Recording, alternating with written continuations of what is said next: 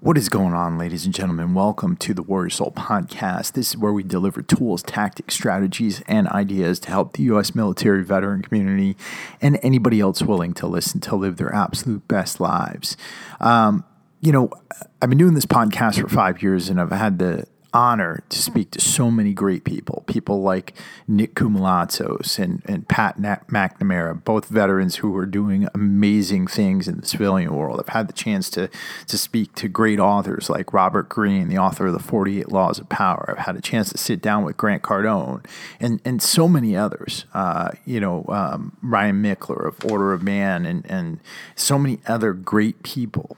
Today's no different. I'm speaking to Mr. Marc Cameron. Marc served for 30 plus years as a U.S. Marshal. And in that time, he went on some great adventures. And what he's done is he's translated that life into a career as a fiction author. If you've heard of Marc, it's probably because you've read one of his novels. He's got the Arliss Cutter series out there. He's got the Jericho Quinn series out there.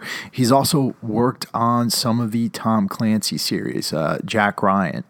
So, this guy is a top-notch author. He put some great books out there. He's got his latest book out now. It's called Bone Rattle, and that's part of the Arliss Cutter series. But beyond that, this guy he's just a really interesting fellow. Really interesting, really awesome fellow, too. Like I said, he spent a lot of time with the U.S. Marshals. He's got a second-degree black belt in jiu-jitsu. This guy is such a great author because he's lived a lot of life and he's studied people. And, today he came on to talk about his new book, but also to talk about some of the things that go into doing the work he does. He brings a lot of advice here to the table. And I have to say that this is one of the favorite interviews I've ever done. It was a really great conversation, and he actually said it was one of his favorite interviews too, which, I don't want to give myself a big head over here, but I think it was a really, really awesome conversation. You guys are going to get so much out of this. We're going to have all the links to Marc's work up on the show notes for this episode at www.warriorsoulagoge.com. That's AGOGE.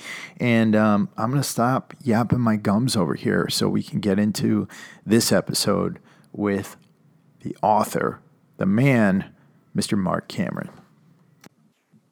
Marc Cameron, welcome to the Warrior Soul Podcast. How are you doing today, sir? Good. Thanks for having me on, Chris. Where are you located right now? I am in my home office in Anchorage, Alaska. That's awesome. How is it up there? It's warming up. We're in the mid-40s today, balmy mid-40s. I just got back from Texas visiting my mother where it was in the 90s, so I'm happy to be back where it's a little cool. I'm in the opposite, which is Fort Lauderdale, Florida right now. So it's good and hot outside. We love coming to visit you in the winter, but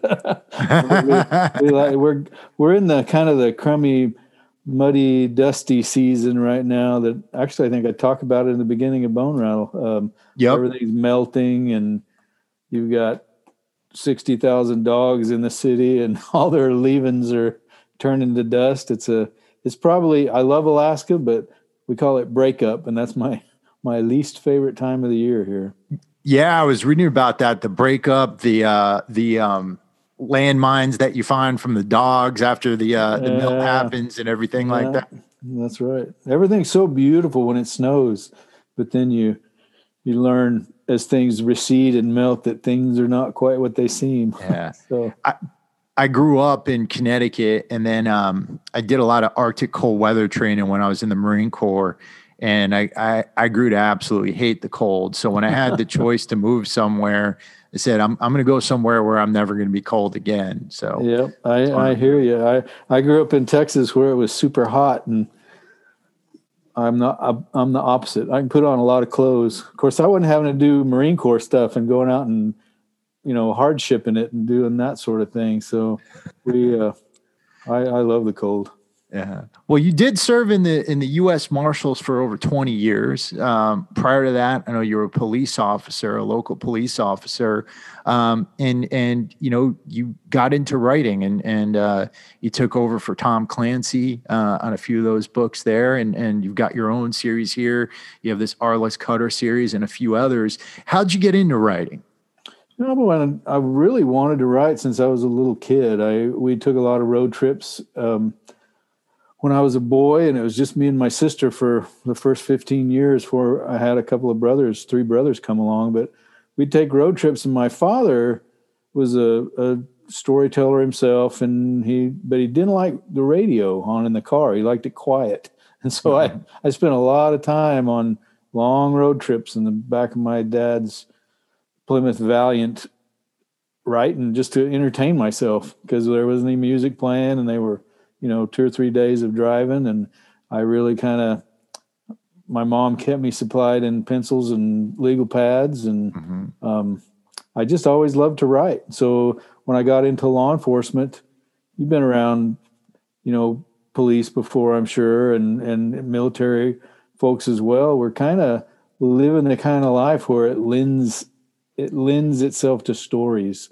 Yeah. And so I get a real kick out of kind of hanging out, listening to other people's tales, and it just sort of naturally the transition took a while. I mean, I spent 20 years writing and getting rejection letters, but the transition to wanting to write and writing, while I was working was pretty smooth.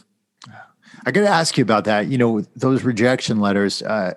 I've written stuff before, not in the length of a book, but I've written a lot of articles and things like that. And, I also did some graduate work, was in a PhD program. And one of the most isolating things in the world for me was writing.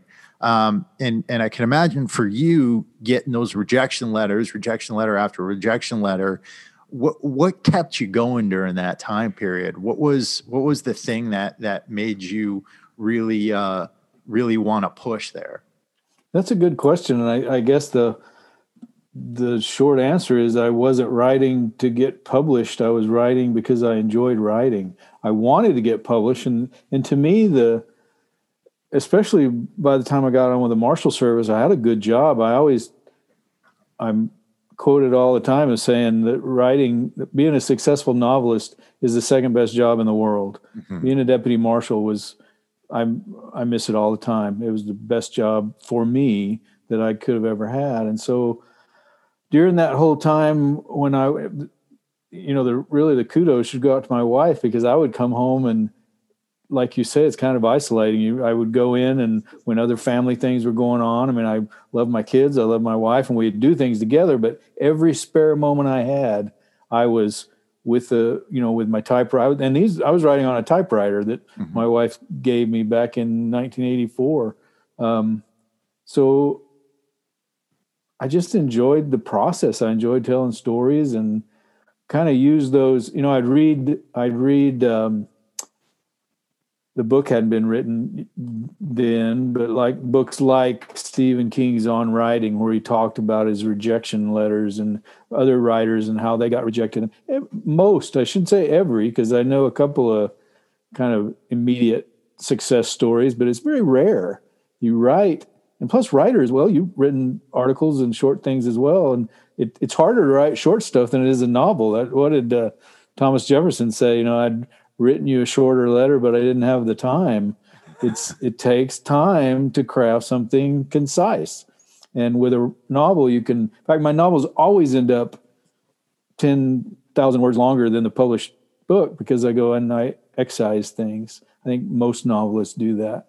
So I just use those stories from other writers to kind of realize this is all part of the process. The rejection letters are part of the process. And actually the Arliss Cutter books came about, actually the Jericho Quinn series came about because of a rejection letter I got from a major New York publisher. I'd already had some Westerns out under the pen name Marc Henry. And my agent, I wrote some Western or some thrillers about Alaska. And my agent Robin Rue with Writer's House, who's a fantastic agent. She's been my literary agent now for 17 years. She couldn't sell them. And, I couldn't blame her, but the books were maybe, I was still learning to write a thriller type novel. But I got a bunch of rejection letters. And up to that point, I had a drawer full from articles I'd written and short stories. But I got this rejection letter from this large publisher, editor at this large publishing house, and it was a page and a half long. And as you know, if you've ever gotten one, rejection notes are usually a tiny little line. They could get 25 of them on each sheet of paper, and they come sort of fluttering out of the envelope that you provided for your own, sword to fall on. And but this rejection letter was very effusive in its praise of my writing, not my book, but my writing style, and went on to say what I should be writing. You need to write something over the top. Think of Jason Bourne. With your background in Marshal Service, you should think about this. Geopolitical. And then he ended the acquiring editor, ended the note by saying, and really, who cares about Alaska? This was back in the early 2000s. And who cares about, and my protagonists were some Alaska Native kids and indigenous folks. And and he said, who cares about Alaska? And readers are really not going to warm to these Alaska Native kids. And it really upset me, made me mad, because this was where I lived. This is what I enjoyed storytelling about. But I went and wrote this kind of over-the-top series about a OSI agent that rides a motorcycle and has a Marine Corps gunnery sergeant buddy.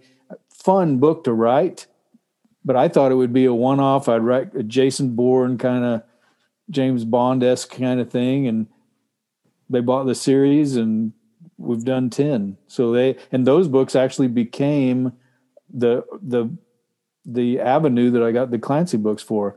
But then 10, 11, 12 books down the road, I was able to sell enough books, get the publishers to believe. Plus, the United States, or the world, fell in love with Alaska, and that changed. We got, I don't know how many reality shows are being filmed up here at any one time. Yep. And I was able to rework those first books and change some of the plots around and use some of the things I knew that I got rejections on, and those became the Arliss Cutter series. That's amazing. That's amazing. Do you think, had you not been a writer, do you think transitioning out of the Marshal Service would have been a lot more difficult for you? The reason I ask that is because our audience here, mostly veterans who've done their service, they're getting out now, or they've been out for a while. A lot of them are looking for their next thing. How did it help you in that way? I'm so glad you asked that question, because I have friends in the military. The Clancy books give me sort of open doors into military folks. And I won't say what his actual job was, but he was a very elite, high up guy that's getting out as a officer that commanded a lot of really elite folks.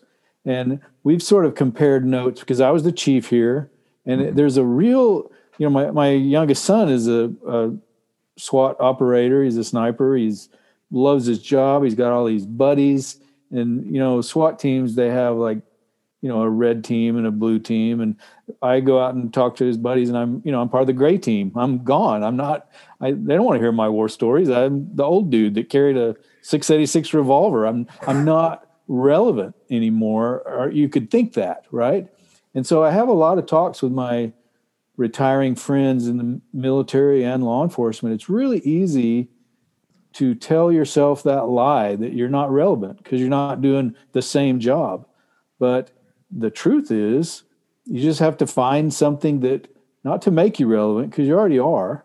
You just have to find something that reminds you of that relevance. And for me, that was writing and helping other people tend to, a podcast like you got going that serves other people reminds you of your relevance when it comes to other human beings.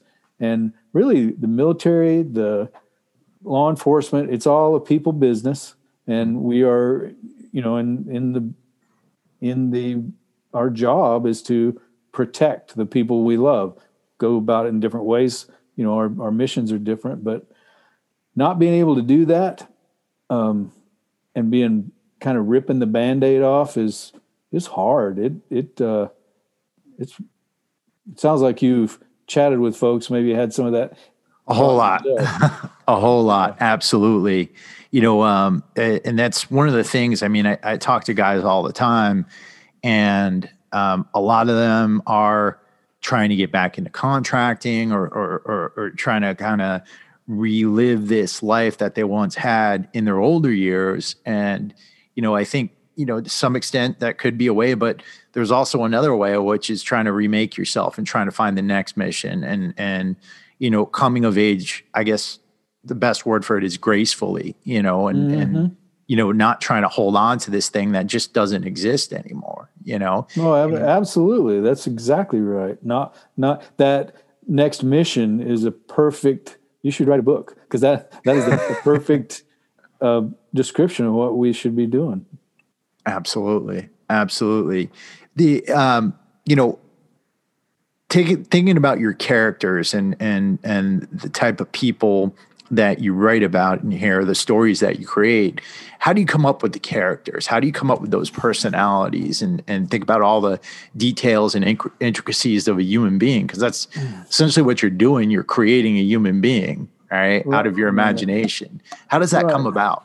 And, they don't come about out of whole cloth. It's about observation. And we come across interesting folks all the time, whether in law enforcement, it might be the quote unquote bad guys, the outlaws that we deal with, the people that I worked with, shoulder to shoulder, the bad bosses, the really good bosses, the jerks in the back, in the back room, in the squad room that no other deputy could get along with because they were just constantly making weird decisions. But you learn from everybody. And I took mental notes, but I took notes.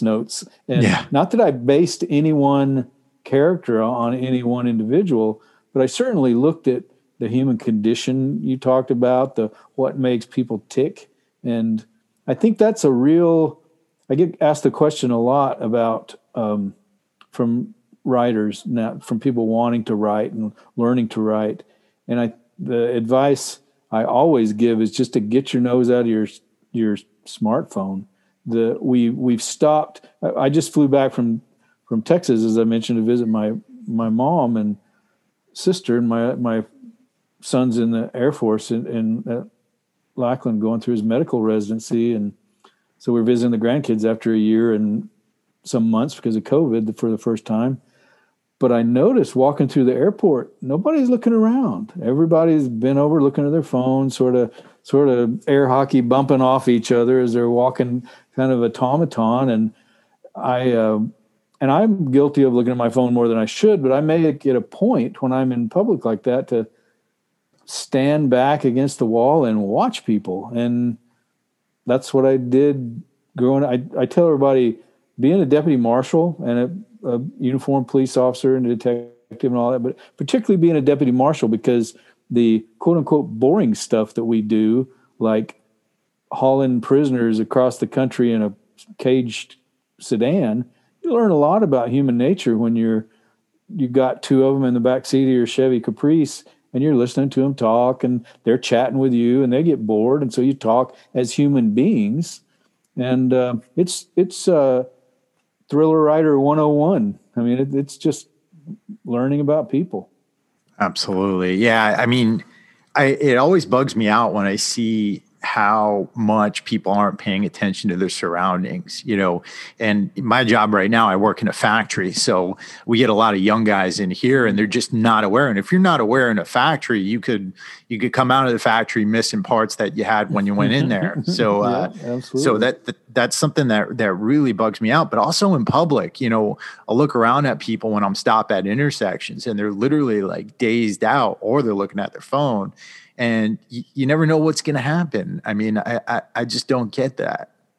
No, I agree. 100%. Our kids, I would harp at my kids all the time about plugging up their ears with their earphones while they walked the dog, or just we're out and about and just being aware. And and it's like you mentioned, being out in public, you never know what's going to happen. It's a safety issue, but I think it's a safety issue for our psyche too. We need to be present in what's going on around us, and I think that's something that people are lacking a bit now, myself included, more than I used to be. Tell me a little bit about your latest book here, Bone Rattle. It's come out. Yeah. What's the story there?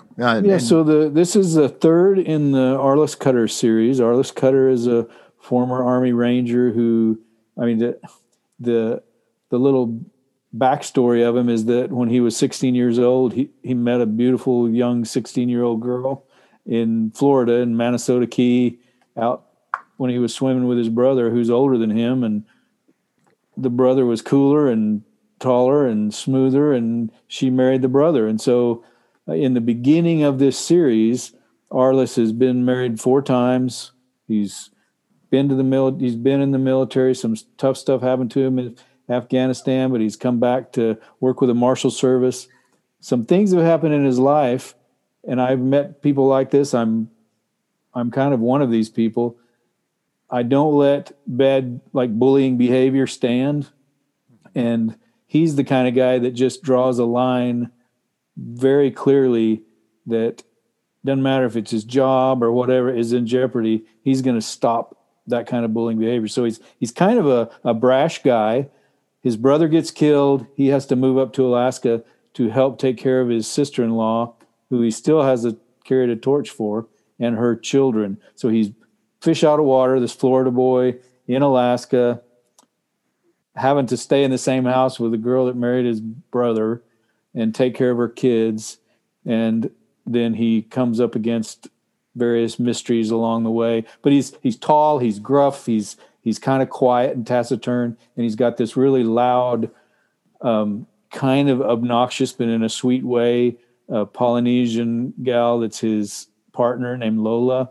And she's just a super good partner to sort of rein him in when he needs reining in. Yeah. But she also provides a foil so that he can teach her manhunting, tracking, all that kind of stuff.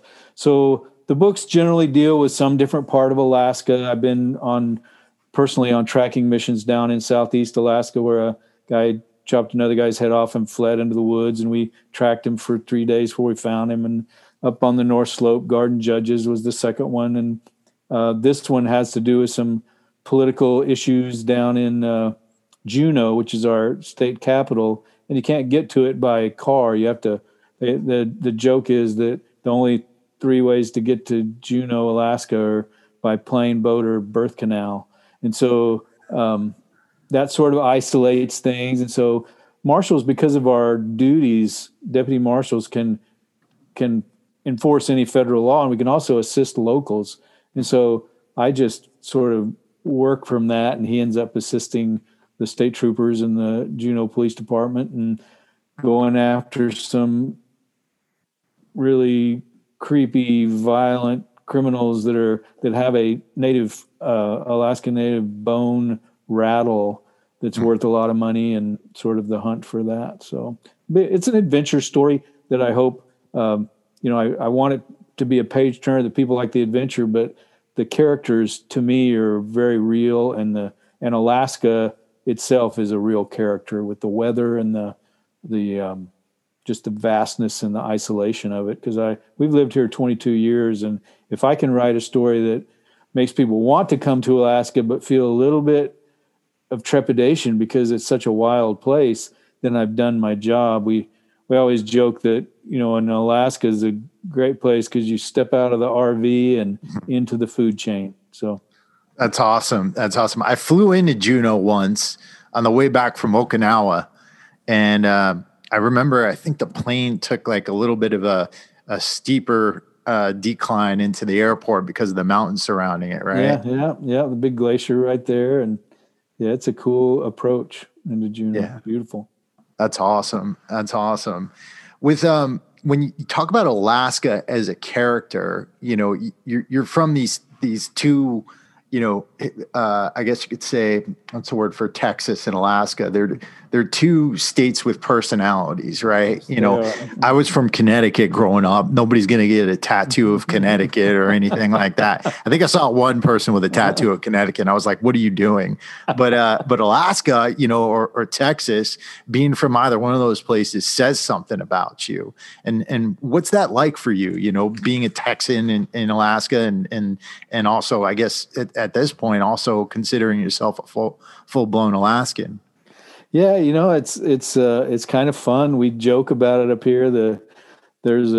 When I first moved up here, the pipeline's been going for decades now, but there's a lot of Southern folks up here that, oil men and women that work on the oil, on the North Slope, and up here they just call it the slope. You're a slope worker.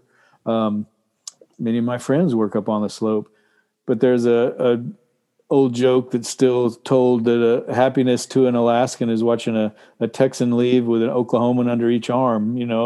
But now there's very few people that were born here, and I shouldn't say there's few, but I think the people like me have sort of overwhelmed the Alaskans that were born here and went to school here. And if I just went by the number of people of my friends that were actually born here, and I do have a few, but we do joke about it a bit. I talk to my friends in Texas. I have a T-shirt that's got a picture of Alaska with this tiny little scale-sized Texas on it, and it says, Alaska pissing off Texas since 1959, because now we're we're the biggest state now, right?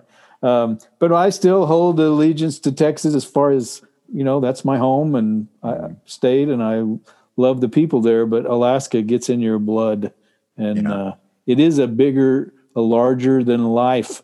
Both of them are larger than life states with real personalities. That in Texas, if you start in McAllen and drive north, it could take you more than a day to get out through the Panhandle. And Alaska, you can't even same way except a couple of days, and you can't even get there by car. What do you do when you're not writing? I know you're a martial artist. You practice jujitsu, right? Mm-hmm. Yeah, and less and less practice the older I get. Jiu-jitsu is one of those beautiful arts that it's the pliant way. So I still stay involved in strategy, and I work out. I don't mix it up on the mats like I used to, but a little bit, and roll around, practice arrest techniques with my sons and grandkids and whatnot. But I consider myself kind of a tactical grandpa now. So I like to stay tactically aware. Rarely will you ever see me in anything that looks like a shoot me first vest or shirt or pants or Oakley glasses or anything like that. There's nothing wrong with that. I just don't want to look like I need every advantage I can get if the crap hits the fan. And so I want to look as much like the grandpa that I am, so that if I need to do something, I can keep my strategy. But I enjoy sailing. Beautiful waters up here for sailing, and I enjoy motorcycle trips. I've ridden up and down the Alaska Highway many times on my BMW, a GS Adventure, one of the bigger, kind of like the Suburban of the Chevy Suburban of the BMW motorcycle world. I rode it a couple of years ago. Rode it with my youngest son. He rode it on a Triumph Scrambler, and I had the big old GS. But all those things, and I fish. Love to fly fish. We fill the freezer up here with meat. My wife fills the freezer with fish, and I fill the other one with red meat. So we're very avid outdoorsmen. I still love to track and get out, anything outdoors, but there's really not a time that I'm not writing. My son and I have done some remote adventures and that we've flown into, and he takes pictures of me. I still, at least for a couple hours a day, it's sort of a illness with me, I guess. I've just got to create a little bit. What's your typical daily schedule like? So my office is just right across the hall from our bedroom. So I get up whenever I wake up. I go ahead and get up, and the older I get, the earlier that is. Mm-hmm. And I try to get some writing done before I check any emails or anything like that, and write for a couple of hours. And then one of the things that I really try to do, and I didn't make this up, I think Hemingway did it this way, Elmore Leonard did it this way. I try to end my writing day on some sort of rising action. So metaphorically speaking, on the backswing of a punch, so that the next sentence I write is the punch landing, or the chase, in the middle of the chase, car, boat, foot pursuit, whatever, something where there's action, so that when I sit back down the next morning, I'm starting right where I already knew I was going, and get that writing blood going, if you will. And then if I have, because I don't like writing exposition, but you have to in a book. You have to do some explaining and pointing things out. But if I just noticed about myself that if I can get going and sort of first rattle out of the box, write some action, and then I try to write about 2,000 words a day. I'll take a break in the middle of the day, do some research, answer emails.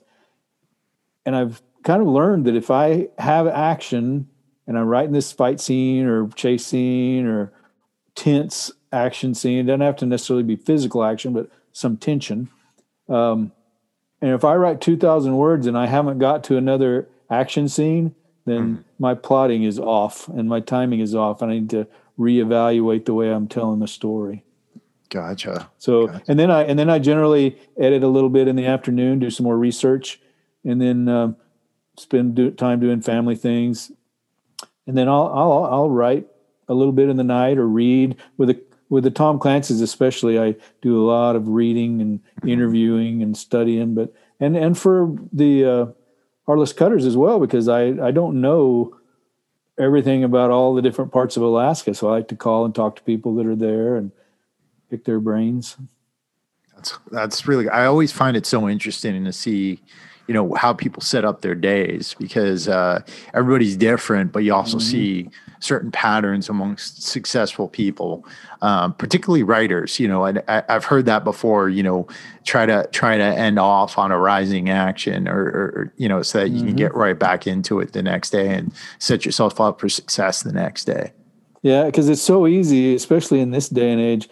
Now Bone Rattle came out Tuesday, and so luckily everybody's talking about it. And I would say, I don't read my reviews. I don't see any good in that. It's like knowing your IQ. If you're really smart, then you get, sort of a big head, and if you're not really smart, you get depressed. And reviews, I love to get reviews, and I'm glad for people to send in reviews for other readers, but I don't write to the reviews, because frankly, by the time people read Bone Rattle, I've already finished the fourth one. It's in the editor's hands, and I'm working on another Tom Clancy. So I'm at least a book and a half, sometimes 2 books down the road. And so it doesn't do me any good. And I can read, and I have I think many writers have kind of an imposter syndrome, where we're always terrified that people are going to come to their senses and realize, oh, well, that guy's an idiot. So I can get 50 5-star reviews and not believe them. And I get one or 2-star review, and it upsets me. I just makes me feel sad for a little while. And I shouldn't be that way. I should be more resilient, but I know that about myself, and I learned it from the first couple of books. So I don't bother myself with that. So, but even with that, with Bone Rattle coming out, I can answer emails. I can go to Instagram. I can go to Twitter. I can go to Facebook and do an endless circle of not doing any writing, but answering messages and checking on what I posted here and responding. And it will kill you as a writer. It just completely damns your forward progression. So I have to be on social media, but loathe it and stay away from it as much as I can as a writer. Same here. I can't stand it, but I got to be on there. Yeah, exactly. We have to be. One of the things as far as timing, and it's not a secret, it's an obvious thing, but it's the thing that's helped me the most in my life, really. I had a professor in college, a theater professor. My wife and I met in the theater, and she actually thought I was going to be a theater professor when we were getting married instead of a copper, but I tricked her and became a cop instead. But but I had this theater professor, and I guess he saw that I was kind of a procrastinator, and he took me off to the side when I was a freshman in college, and he said, "Mark, you will never amount to your full potential unless you learn to utilize those 15-minute segments of time that everybody else wastes." And so many of my great swaths of my book have been written while I was waiting for an airplane, or when the jury was in the deliberation and I had to sit outside in the hallway as a young deputy, with a notepad, and I would have an idea. And instead of killing time or playing video poker or Words with Friends or whatever, or Angry Birds, I wrote a scene. And it doesn't take long if you do that all the time with those 15 or 20-minute, because it's easy to say, well, I just play Minesweeper or whatever. Yeah. It's easy to fritter those away, but you add that up and you can get a heck of a lot done. Yeah, absolutely. Absolutely. And it's a big thing that I learned over my times, particularly right now, we're in a company with very little time. I've got to fit things in when I can, like right now I'm doing this while my guys are on a break. So I'm like, yeah, exactly. Well, that's awesome, Mark. I really appreciate you coming on here. Like I said, our audience out there, they're mostly veterans who are getting out or have been out for a while. They're looking for that next thing. What piece of advice would you give them as they're trying to find that next mission? For me, my wife, she knew it was going to be hard for me. And so she sent me, we were fortunate enough with the writing. She sent me out of the country. She said, "Mark, go to Japan and research this book and get completely away from what you were doing before." But obviously not everybody can do that, but I would look for ways to serve other people. Go out and try to, people that want to go into, like you said earlier, contracting or things like that, that's like the other job. Good on them. That's great. We need that. But sometimes it's for myself and for friends of mine, it's healthier to look at other venues for that next mission you were talking about. And I think stuff like you're doing, where people talk about it and getting with friends that are, the Central Intelligence Agency does a fantastic job of, according to my friends, of walking people out the door, getting them ready to go, sort of inoculating them, if you will, of what it's going to be like on the outside world. And one of my acquaintances named Gary Schroen, he wrote a book called First In. He was the guy that was Jawbreaker, that went over after 9/11 and basically got everything ready for the people that became the horse soldiers, the A-teams that came over and worked with the Northern Alliance. Well, that book begins when he's 57 years old and about to retire. So, and then it talks about them asking him to stay and him going to do this and then retiring. There's plenty of life out there after you retire.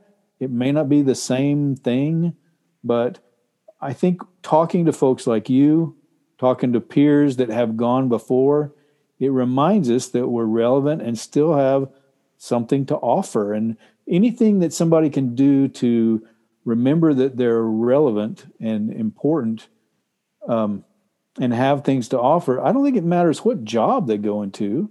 Yeah. Whether, creativity is, I'm surprised, I'm amazed at how many, another very good friend of mine is a retired lieutenant colonel from the Marine Corps, Rip Rawlings. and he's become a novelist. And we've worked together on some things. He wrote a fantastic book with Mark Graney called Red Metal. And he's had to make that. He's a lieutenant colonel in the Marine Corps, commanded a lot of folks, and now he's retired. So he's writing. So he's done something artistic. When other people start businesses, it doesn't matter. You got to get this headspace right first. And I think I see that talking to you, that you understand that. Yeah. That's something it honestly is a hard lesson to learn. I mean, it took a lot of time, and had to really work on myself, had to figure things out a lot. And that is what this show is about, is helping guys figure that out, and talking to people like you who've been through so much and who've accomplished so much. That I think that helps people out a lot too. Well, good on you for doing it, because it's harder than people believe. I talk to folks right before they retire and warn them, and to a person, they come back and say, "Oh my gosh, you were absolutely right. I had no idea that it was going to be this emotional." Mm-hmm. Because I mean, you go from one day you're, part of the team. You got a top secret clearance. You got a red badge. You got your M4 or whatever, and the next day it's almost like you're Chuck Connors marched out of the gate with your sword broken and your bow. They don't say that, but you feel like an outsider. Yeah, and it's tough, but it happens to everybody. And it's nothing. It's not even the tragedy. I think it's the emptiness that follows. Yeah, right. So exactly. It's like, that's the thing. It's like staring at a blank wall, or trying to figure out. Mm-hmm. You feel like there's more pages to be written, but you're having trouble filling the page. Yeah, exactly. Exactly. So. Well, Marc, again, I want to thank you so much. Where can people follow you on? You said you had a Twitter account, you had an Instagram account. Where's the best place for people to follow you and keep up with you and your writing? Yeah, so on Twitter, I'm just Marc Cameron 1, the numeral 1. On Instagram, I'm Marc Cameron Books, and on Facebook, I'm Marc Cameron Books. Then I have a website. They can email me through the website, but they're going to see, I keep people up to date on book releases and stuff, but mostly on my social media, they're going to see pics of Alaska and adventures and my grandkids. Cause I don't want to be the kind of guy that totally overwhelms people with buy my book. So. Yeah, no, absolutely. And you live in a great place. So filling up with pictures like that, absolutely. I think that's awesome. And, the biggest thing I'm getting from you here is that, I think you became a writer through living, through living life, and you're telling people to get out there and live life. And from that, you'll create amazing stories, right? Absolutely. Even if that story is just your own story, it's worth it to get out and do some things. That's awesome. Well, again, Marc, I want to thank you so much for coming on. I want to thank you for doing what you do. And, to everybody out there, I hope you got a lot out of this interview. We'll have all the links up for Marc's books, Marc's social media followings, and his website up on our website when we publish this episode. And, take this advice to heart, people. Get out there, live your best lives while you can. And thanks again, Marc. Thank you, Chris. I appreciate it. Thanks for what you do. Take care, everybody.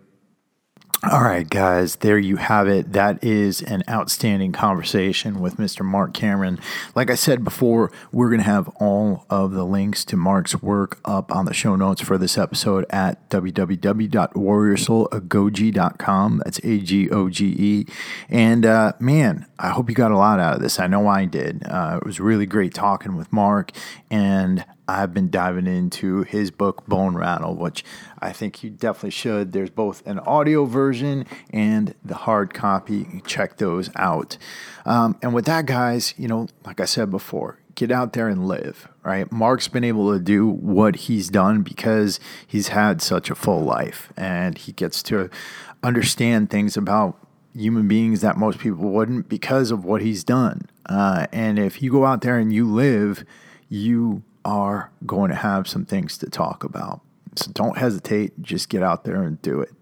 This is Chris Albert with the Warrior Soul Podcast, and I am out.